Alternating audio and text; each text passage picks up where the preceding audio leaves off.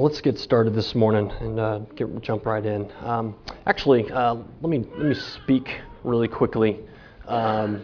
Just some updates. Give everyone some updates on everything that's happening and everything that's going on. Let's see here. So, Christina and I, we've already gotten we've finally gotten a closing date for our house. So. By God's, yeah, exactly. Praise God, right? Praise God. That's right. Amen for that. And so that date is actually February 1st. So coming that not this Monday, which I wish it was this coming Monday, but it's actually not till the following week. So thank you for your prayers and that, and continue to pray for us as we make that next step and get settled and such. So we're all really excited about that. Second thing is in light of what we are doing as a church plant, we are working steadily toward to the next steps and what it means to be a church. And one of our next steps that we'll be taking next month, and I don't even mind giving you a date. It's going to be the third week of February. We're going to join into covenant with one another. At the beginning of the month, we'll actually give you that covenant and what that covenant looks like, and so that you could review it, pray over it. If you have questions, you're more than welcome to address us and ask us what particular things mean and how that'll actually work out. And we look forward to telling y'all what that actually means. It's pretty obvious. I mean, if you when you get married, you're joining in covenant with your spouse, right? And what does that mean? It means you say those vows, right? You remember the vows that you said years and years ago for some of us? Those vows have a meaning, right? This is what it means for me to be devoted to you. And that's what that is. It's a covenant to one another. And it's something we're really excited about. And it makes that, I think, our community tighter. It makes it meaningful. And such. So it's something we're already really excited about, and I think once you see that and see how we go through it, that you'll be very pleased and very happy knowing that those who you join with every week and all week long are those who have made the same commitments that you have to the Word of God and to one another, to the gospel, to the evangelism, to missions. To all of that as the Lord continues to unite us together. So please continue to pray for us and pray for the work as the Lord continues to work in our midst. And so know that we're taking the next steps, and we're really excited. I think it's the 22nd. Is that right? Is that third week in February?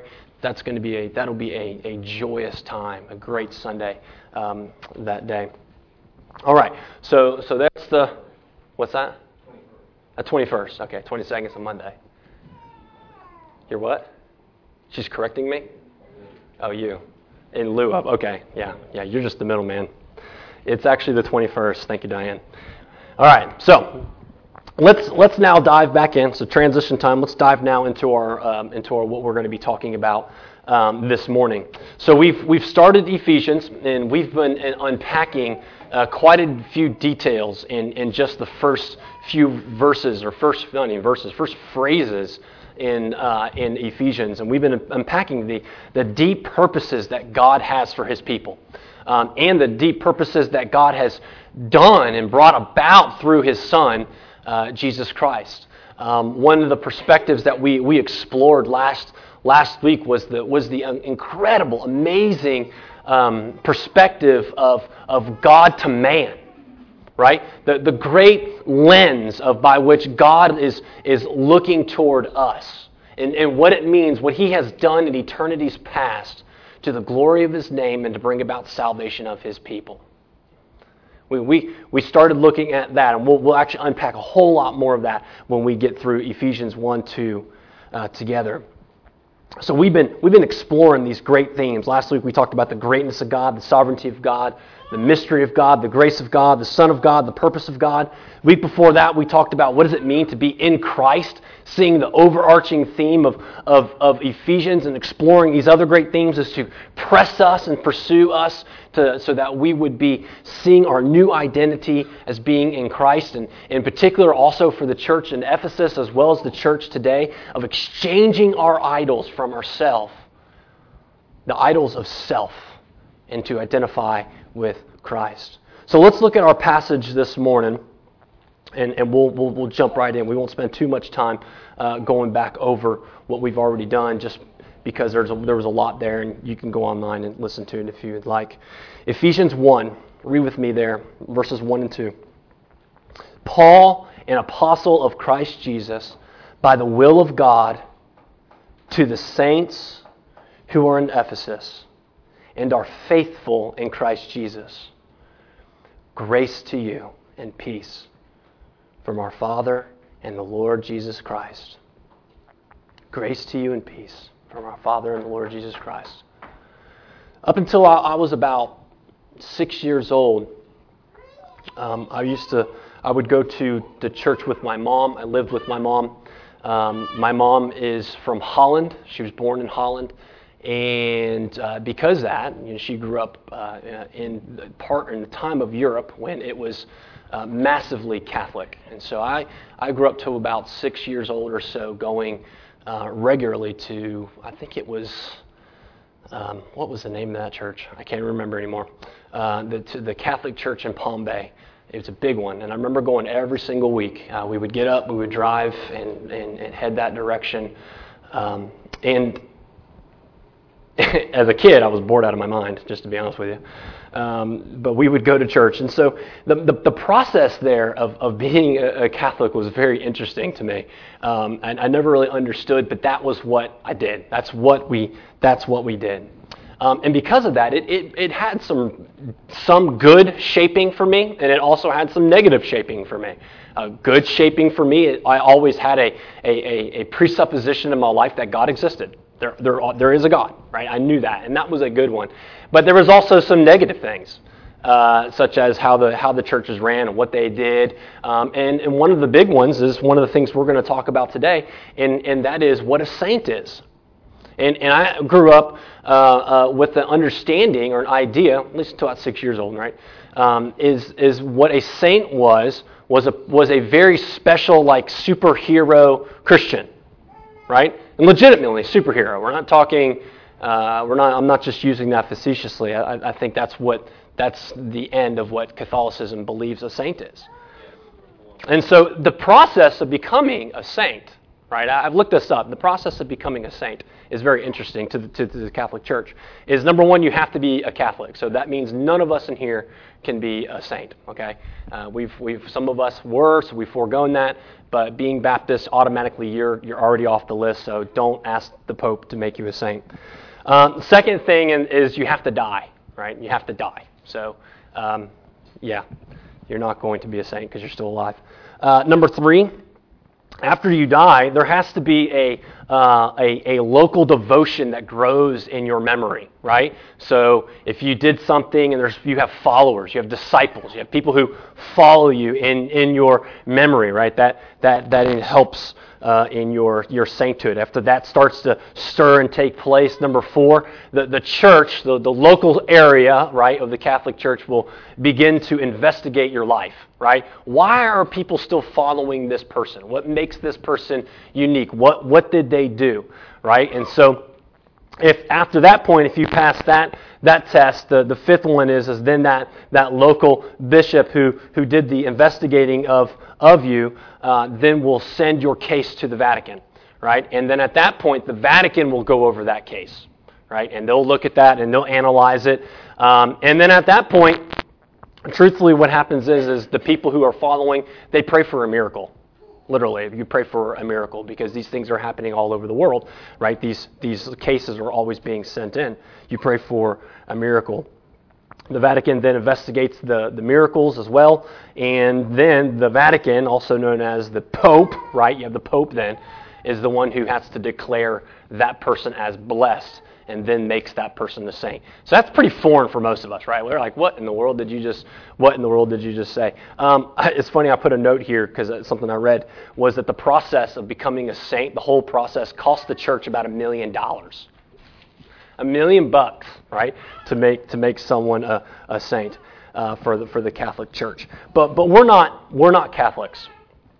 So our thoughts of what a saint is not the same as what they would consider a saint. And like I said earlier, the way I thought it was, and maybe I think most of us, is we believe that they're somewhat of a superhero or someone who has special spiritual powers to live an extraordinary life, right? Maybe in a Jesus sort of way, mixed in with like an X-Man or something like that, right? That's what we think a superhero or a saint looks like, or Mother Teresa comes to mind, right?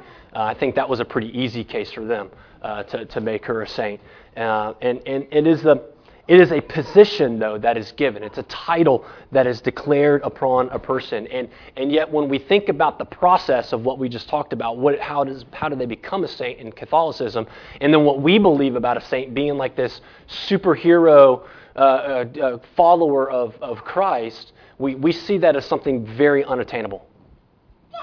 We see it as something so unattainable that we only use the word saint as a superlative in our culture, right? Meaning we only call that to someone when we see someone who is of great sacrifice, someone who does great sacrifice, or someone who is great, who gives great service, or someone who gives greatly, right? We look at that person and we're like, man, that person must be a saint. Right? It's just a superlative in our culture. The problem, though, with the Catholic teaching, and the problem with our perception of what a saint is, the problem is neither of them are biblical. Neither of them biblical. This is what I believe is one of the most forgotten and the most neglected areas of God's grace to us as a church and as a people. This is one of the most neglected areas of God's grace, right? This is an idea that's hardly taught by the church anymore. It's hardly told anymore when a person becomes a believer in Christ, right? We've all by just forfeited completely the term saint to the Catholic Church. Right? We just kind of leave that to them, and we only read it in passing when it's in the text. But by abandoning this word, we have lost great meaning in our identity with Christ. We've also abandoned it not just by giving it completely to the Catholics, but we've also abandoned it completely by losing what it actually means. Because we've embraced a man-centered theology that looks more like a moral therapeutic deism. What can I get out of this? What can God give me? Idea and approach. And so to be a saint is neglected. This grace is so neglected. As it's defined in Scripture, why do we need grace? It's because it is God's unmerited favor. And the consequences of neglecting this unmerited favor of God for the church and for families and for Christians throughout the ages have been catastrophic.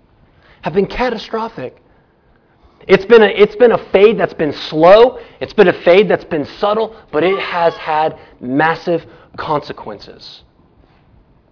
The division of God's grace. I'm utterly convinced of it. There's nothing more divisive about the Christian faith as given by the Scripture than God's grace. There's nothing more. You will be hated more in our culture, in a Bible Belt culture, than one who believes in God's unmerited favor of grace towards you. So it's God's grace that we want to highlight. It's God's grace that we want to hold up. It is by God's grace that we are separate, and we have been separated.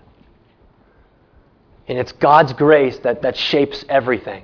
It is everything. Hallelujah. All I have is Christ. Hallelujah. Jesus is my life. Because it is by His grace and by His grace alone that we have been saved.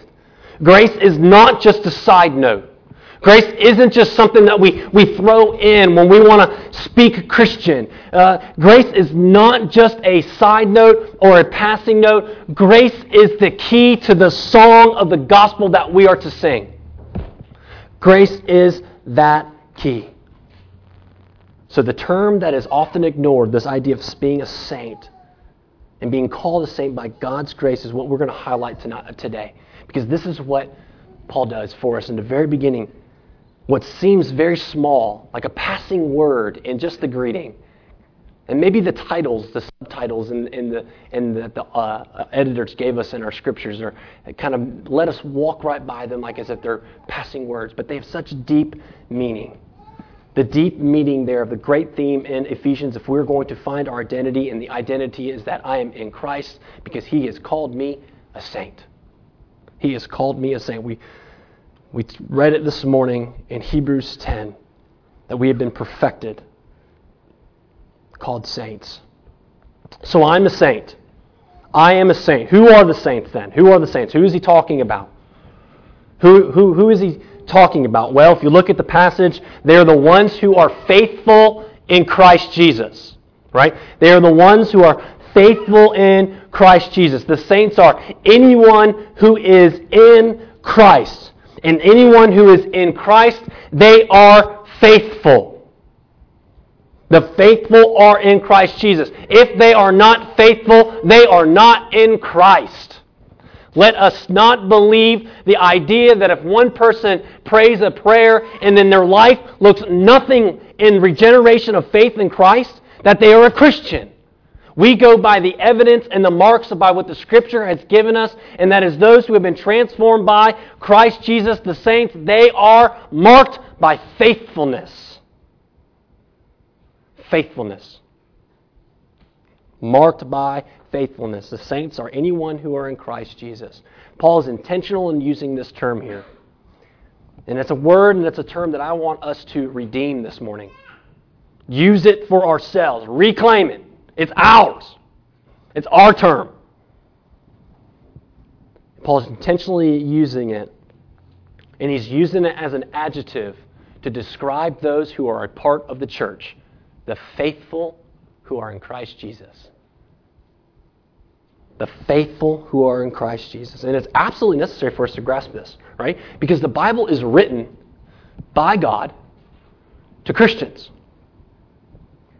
To Christians.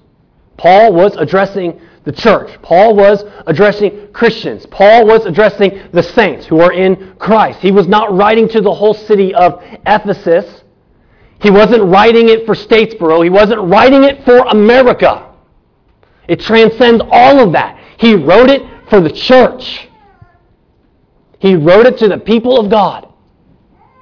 To the church. 61 times, hear me on this, 61 times in the New Testament, this word, saints, is being used to describe those who are Christians and those who are a part of the church. To the saints, to the church, those who are in Christ Jesus. I also got to dispel this idea because it's something that we also see is so predominant in our culture, is that he is not talking to just random people all over the place in Ephesus who call themselves Christians. He's talking to the church, a local body. A local gathered body. Not just individuals that meet here and meet there, those who are part of parachurch group ministries. He's not talking about this. He's talking to the church.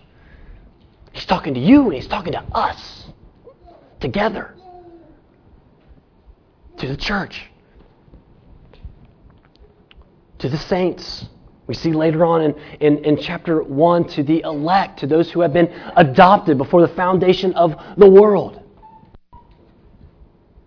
So in all of this, hear me on this, is that when he calls you a saint, when he calls the church and those who are in Christ Jesus a saint, he's not talking to some special class of special operations Christians. Like those who go on the mission field, those are the saints. He's not talking about that. This isn't a new special category of Christian, but he is talking to everyone who is in Christ Jesus.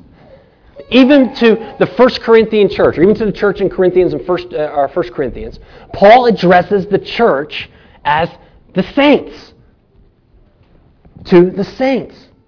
called to be saints together with all of those who are in every place called upon in the name of our Lord Jesus Christ, to both theirs, Lord, and ours. He calls one of the most messed up churches in all the New Testament. They messed up the Lord's Supper. They messed up spiritual gifts. They had pervasive, open sin and that they tolerated, and yet Paul calls them saints. Paul calls them saints. And the saints are those who God has given grace and peace. You see that in verse 2. He is the one who has given us grace, and He is the one who has given us peace.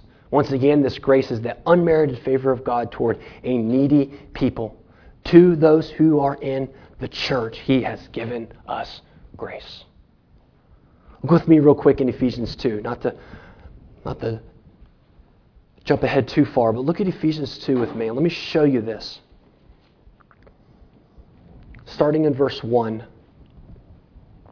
It says, And you were dead in your trespasses and sins in which you once walked, following the course of this world, following the prince of the power of the air, and the spirit that is now at work in the sons of disobedience, among whom we all once lived in the passion of our flesh, carrying out the desires of the body and the mind, and were by nature children of wrath like the rest of mankind. Verse 4, But God, being rich in mercy, because of great love which He has loved us, even when we were dead in our trespasses, He made us alive together with Christ. By grace you have been saved, and raised us up with Him, and seated us with Him in the heavenly places in Christ Jesus, so that in the coming ages He might show the immeasurable riches of His grace and kindness toward us in Christ Jesus. For by grace you have been saved through faith. And this is not of your doing. Hear this, church. Hear this, people. This is not of your doing. It is the gift of God, not a result of works, so that no one may boast. For we are His workmanship, created in Christ Jesus for good works, which God prepared beforehand that we should walk in them. Here is grace. There's the details of God's grace there. The great details of how God acted and God moved, working out, bringing about what He had planned and predestined and foreknew since eternity. And Ephesians 2 is that plan set in motion.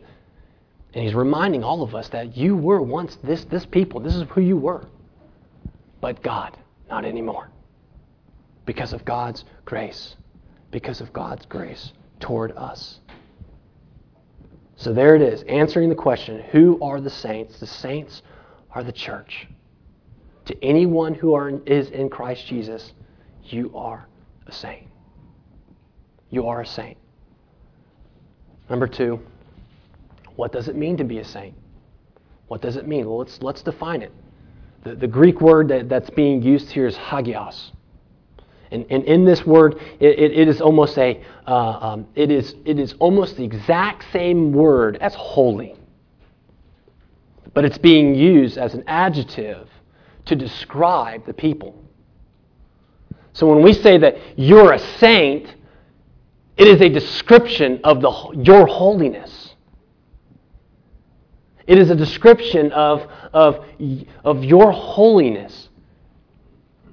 And as we've seen, right, by God's grace, God has made us holy.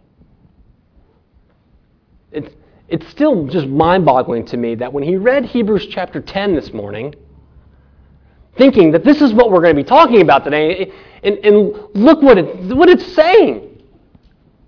There's nothing else that will make you perfect, but God has provided through Christ to make you perfect. And when He is calling us a saint, when He's declaring upon you holiness, that you are holy, He is saying you are perfect in my sight. None of us would consider ourselves perfect, would we? But when God looks at us through the lenses of the righteousness of Jesus Christ, I'm getting ahead here, because it just sounds like it works. But when he looks through the lenses of Christ's righteousness placed upon you, he doesn't see your sin. He sees his Son. He sees the righteousness of his Son. He sees the perfect sacrifice and atonement of his Son. And that righteousness that has been imputed upon you by God's grace. Does this word, hagios, saints, holy, now is placed upon us, the saints, those who are in Christ. So understand this, that being a saint means nothing to do with all the wonderful things that you can do. Has nothing to do with all of the horrible things you might have done, or the sinful thoughts that you might have had. But the only requirement of being called a saint is the ones who are covered by God's grace. And it's the free, unmerited favor of God. He freely gives. So here we have just a massive, massive part right here in the first 2 verses of Ephesians 1. This identity change, that we're no longer to be considered ourselves sinners, but that we're saints. That we're saints. How? How does that happen? So we understand that we're sinners. We get that. We understand that we're sinners. Maybe we don't get that. That's something we'll get to when we actually get to Ephesians 2. We will pack that home. We will make it clear that this is who you once were. Right? We are sinners, but we are also saved by God's grace. And by the saved by God's grace is now our new identity. Not sinner. Not sinner. How is this identity then work out? Romans 3. How did that happen? Romans 3, verse 21. But now the righteousness of God has been manifested apart from the law. Although the law and the prophets bear witness to it, the righteousness of God through faith in Christ Jesus for all who believe. Right? There it is. The righteousness of God through faith in Christ Jesus for all who believe. For there is no distinction. For all have sinned and fall short of the glory of God, and are justified by His grace as a gift through the redemption that is in Christ Jesus, whom God put forward as a propitiation by His blood, to be received by faith. This was to show God's righteousness, because in His divine forbearance He passed over former sins. It was to show His righteousness at the present time, so that He might be the just and the justifier of the one who has faith in Christ, faith in Jesus. So this is what we are saying here, is yes, we are sinners, but we are all by more saved by God's grace. Christ did not pay eternal debt of God's wrath towards sinners and then to impute His righteousness upon you so that you can still walk around and identify as a sinner. Did you catch that? Christ did not pay the debt of God's wrath toward sin and towards sinners, so that those who are of the elect could walk around, who have been imputed Christ's righteousness, could walk around and say, I'm still a sinner, and totally neglect the idea of being called a saint. No, you are a saint. So there still is a tension here, and I think you all feel that. You're describing all this good and what I should be thinking as my identity, being made holy, being a saint. These are big terms that just does not translate to my life. It doesn't make sense. They don't add up, because I'm not one of those that can kind of put away that stuff and pretend. So there's a tension. There is a tension in the text. It makes sense. Because if I'm a saint, if I'm been made holy by God, if I've been imputed the righteousness of Christ in such a way, and I'm supposed to think of myself more of a saint than I am a sinner, then what in the world am I going to do with these urges of sin and these desires of sin and these temptations to sin? What do I do with those? Well, that brings us to point 3. How do we then relate sin and saints? Mankind is sinful. We've read it right there in Ephesians 2, that from birth, by nature, we are sinners. And it goes as far as to say that we are children of wrath. That we are children of wrath. And outside of Christ and by His outside of that grace, we are eternally helpless and hopeless and separated from our Creator. Doomed to face God's eternal wrath.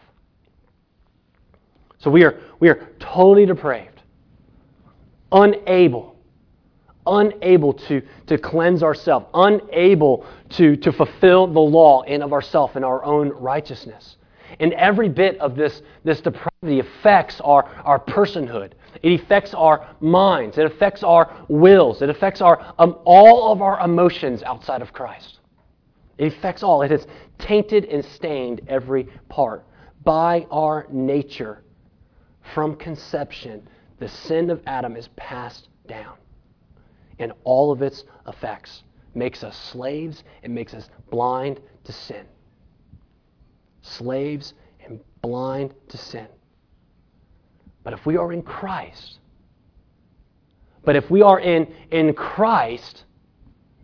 happens to that nature? What happens to that nature, even though we're being called a saint?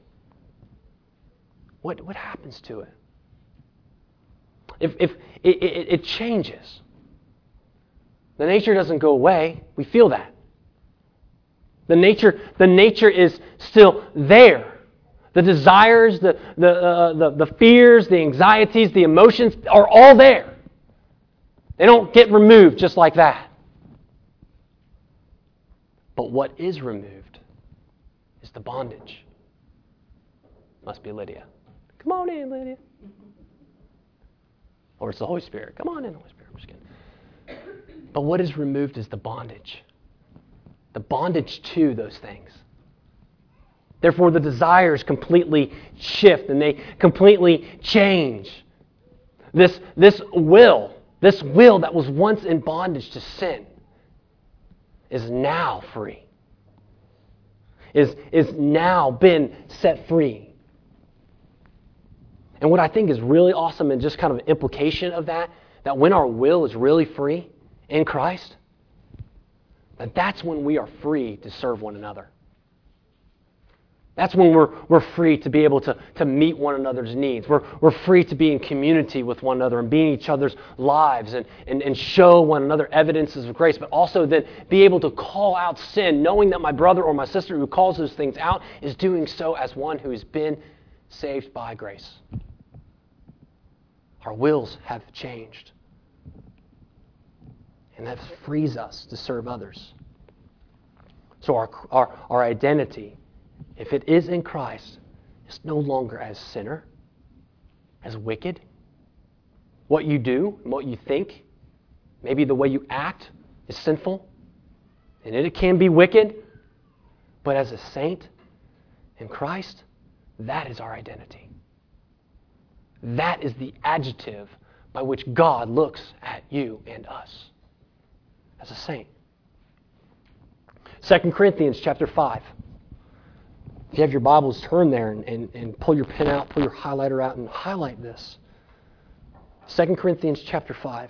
Fantastic chapter, but I'm going to read verses 16 and 17.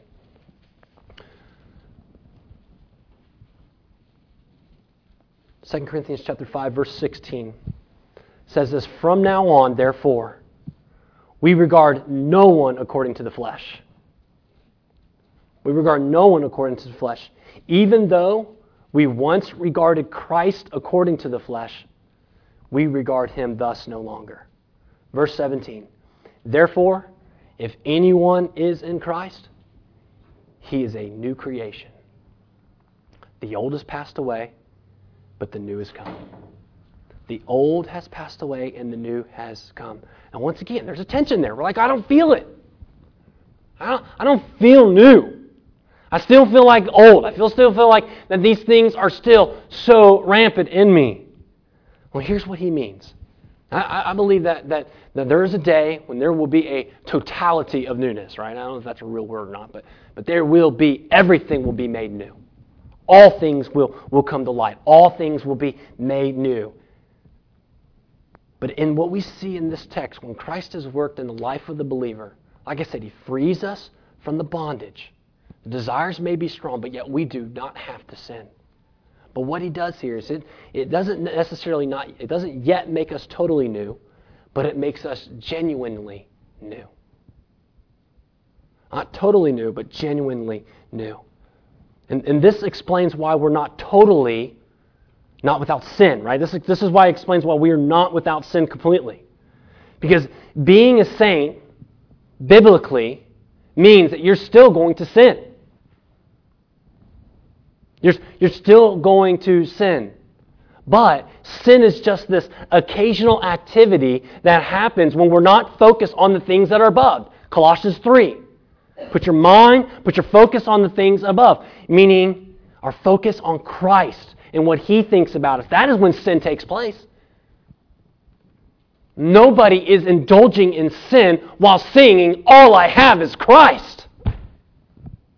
Nobody is indulging in anxiety and fear when they're reading Romans 8. You're not. When is it?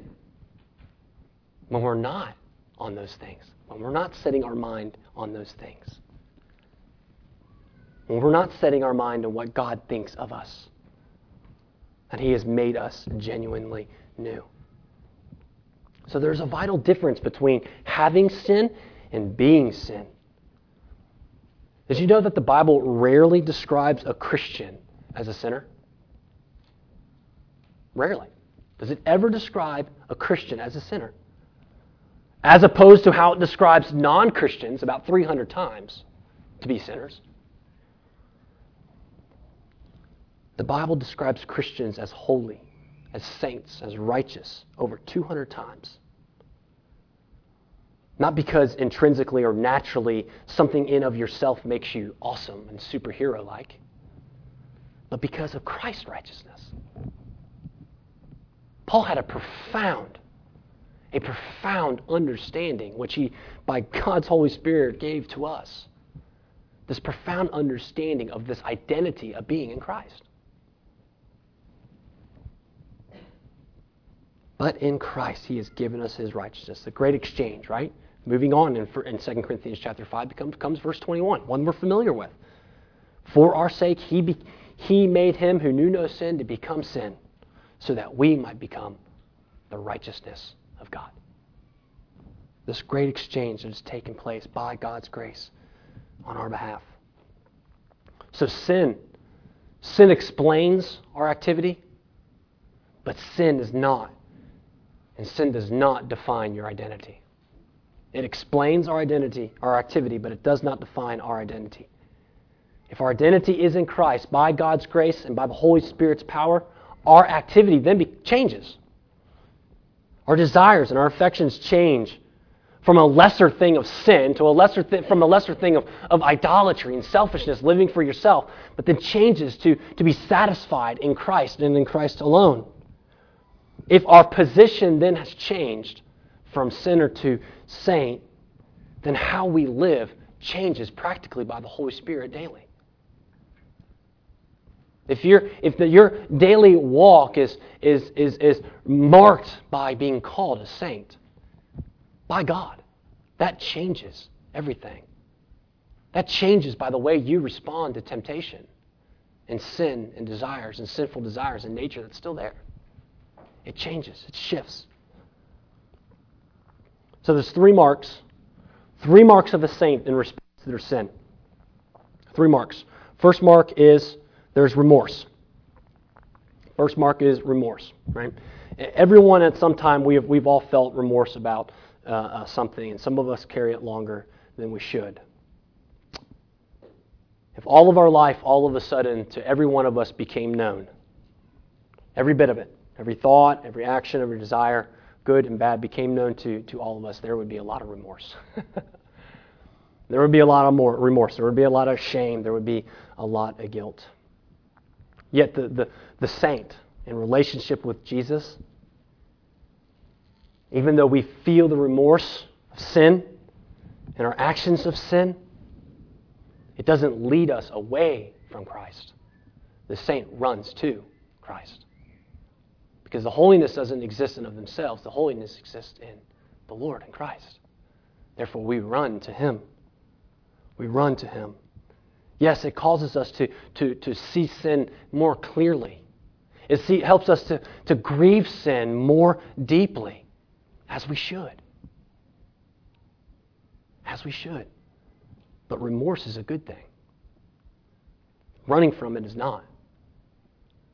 The psalmist, Psalm 32, remorse. Read Psalm 32 sometime. Go to Psalm 53, remorse. Remorse is a conviction over sin. Is a conviction over sin. A sin that does not doesn't leave us in dismay or despair. I mean, conviction that doesn't leave us in despair or leave us in dismay. But it drives us to confess. It drives us to repent of our sin. Because we know the one who forgives us, and that is Christ. One of the things that we believe so often is that when we are convicted of our sin, it's leading us to condemnation. It's leading us to condemnation, but conviction by the Holy Spirit is the exact opposite. Conviction from the Holy Spirit is not condemning you. It's not condemning you. It's a conviction that leads us back to life. It's a conviction that leads us to joy. It's a conviction that leads us to want to change, which means to repent, to turn around. It's the conviction that leads to that identity be stronger in Christ. It's a conviction that then becomes that grows a more of an awareness of our sin. We become more aware of our sin. It's a conviction that presses upon us a dependence for the Holy Spirit. And it gives us a deeper desire for the Word of God. So it's not condemnation. Conviction is a good thing. When the Holy Spirit convicts you of sin, brother and sister, run to Christ. Run to Christ. Don't run. Don't act as one who has been condemned. The one who has been condemned, condemnation is from Satan. Condemnation, and if the believer feels condemnation, that is from Satan. That leads to despair. That leads to running. That only ends in sorrow. That only makes you believe that you can't change. That's what makes you believe.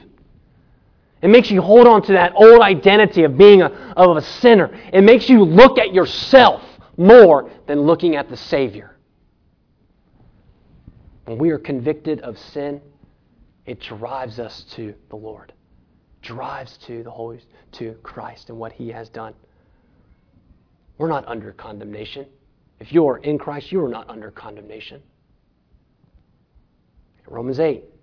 Therefore now, there is no condemnation for those who are in Christ Jesus.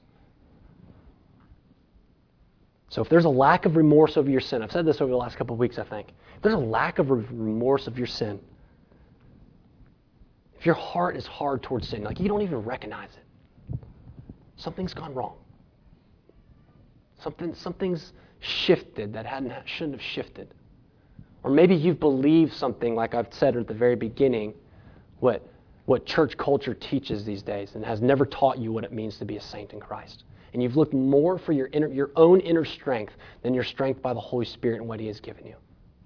You've never considered yourself to be a saint, but you've looked more toward yourself.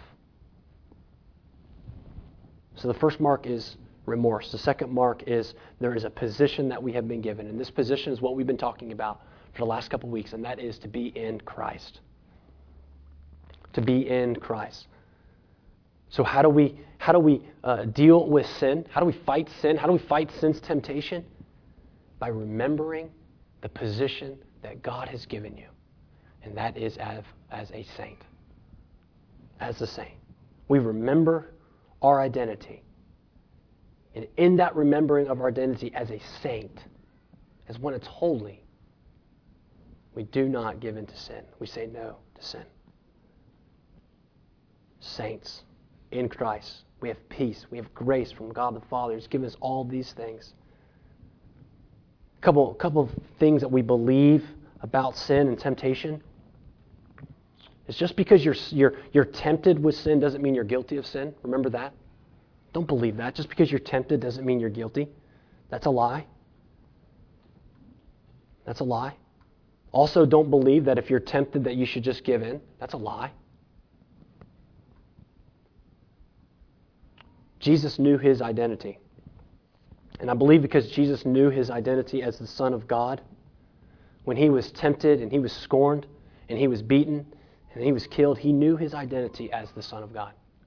And in knowing his identity, I believe that's why he endured what he endured. How do we endure what we are supposed to and called to endure?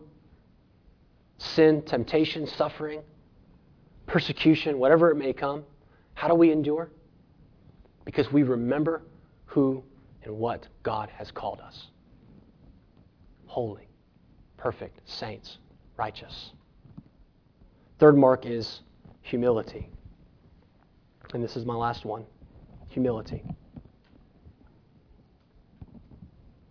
Because we've been called that, saints, by God, there's a humility there. Because we know the process of salvation had reality nothing to do with us. We brought nothing to the table. You didn't exchange anything. Christ exchanged on your behalf. So in this new humility of being called a saint, not because you're awesome, but because Christ is.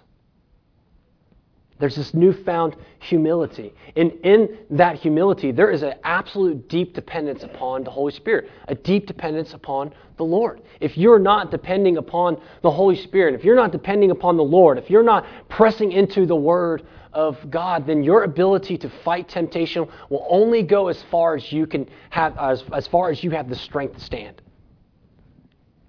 And if you're anything like me, the strength to stand by my own power and by my own will does not last long. But if our dependence and your dependence is a humility on the Holy Spirit and in Christ, and you cry out to Him in them times of need, times of temptation, He is faithful. He will uphold you.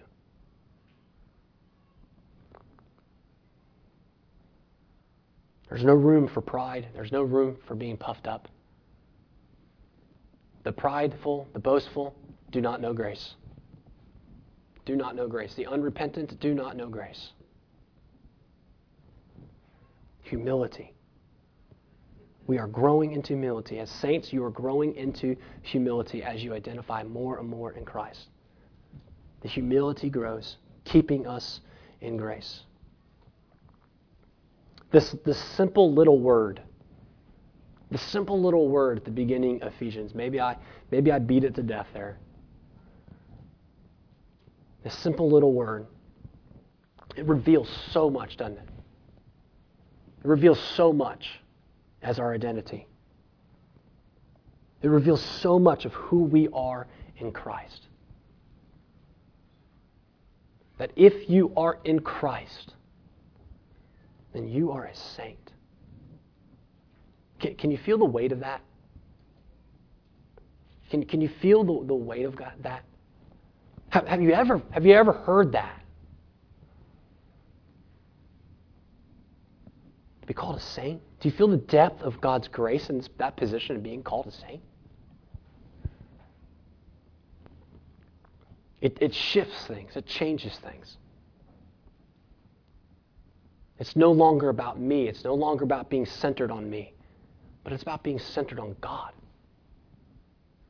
And I think this is what's going to set us up. When we look at that lens, like I told you all in the beginning, that lens, that perspective of God to man, when we start to unpack that next week, if we keep this perspective of humility, it's going to help us. It's nothing of us. It's not of us, but of Him. Do we see, do we hear on how God thinks of you? A saint. I wrote down here to read Romans 7, going through Romans 8 a little bit, but I wanted to hold off, and y'all can look that up later. But Paul in chapter 7 is recounting his sinfulness. He feels that tension. He basically states that tension. The tension of, I'm still weighed down by so much temptation. The desires to sin are so there. But he rejoices. He rejoices in the end because what it is he has a absolute deep thankfulness to God. He says, but thanks be to God. But thanks be to God. Because he is resting in what God has called him and what God has made him. And my hope and prayer is not for you to give in because this is what God has done. But my hope and prayer that now gives us something to stand in. It gives us a place now that we can stand in a position of being called by God a saint. It gives you something to hold on to when we face temptation today and this week. Now, later on in the text, when it says to put on the full armor, what it means, you're putting on the armor because you're a saint. Brother and sister, this is good for us to hear. And I pray that it is encouraging. Let us pray together. Father, thank you for your word to us and for us, revealed to us. And I pray now that as we respond together, you would give us the words to say, words of encouragement to one another, words of confession if needed, words of delight in Christ and in the gospel, words of rejoicing in the work that only you can accomplish. Thank you for that sacrifice, God. There's no words that can express our thankfulness and joy and gratification for the atonement and the redemption that you have given to us in Christ. And yet, Lord, you have bestowed upon us immeasurable grace and riches. Thank you for your words, and I pray that as we walk this week in faith, that we remember our identity and our position as saints, and have faith in Christ Jesus, and grace and peace.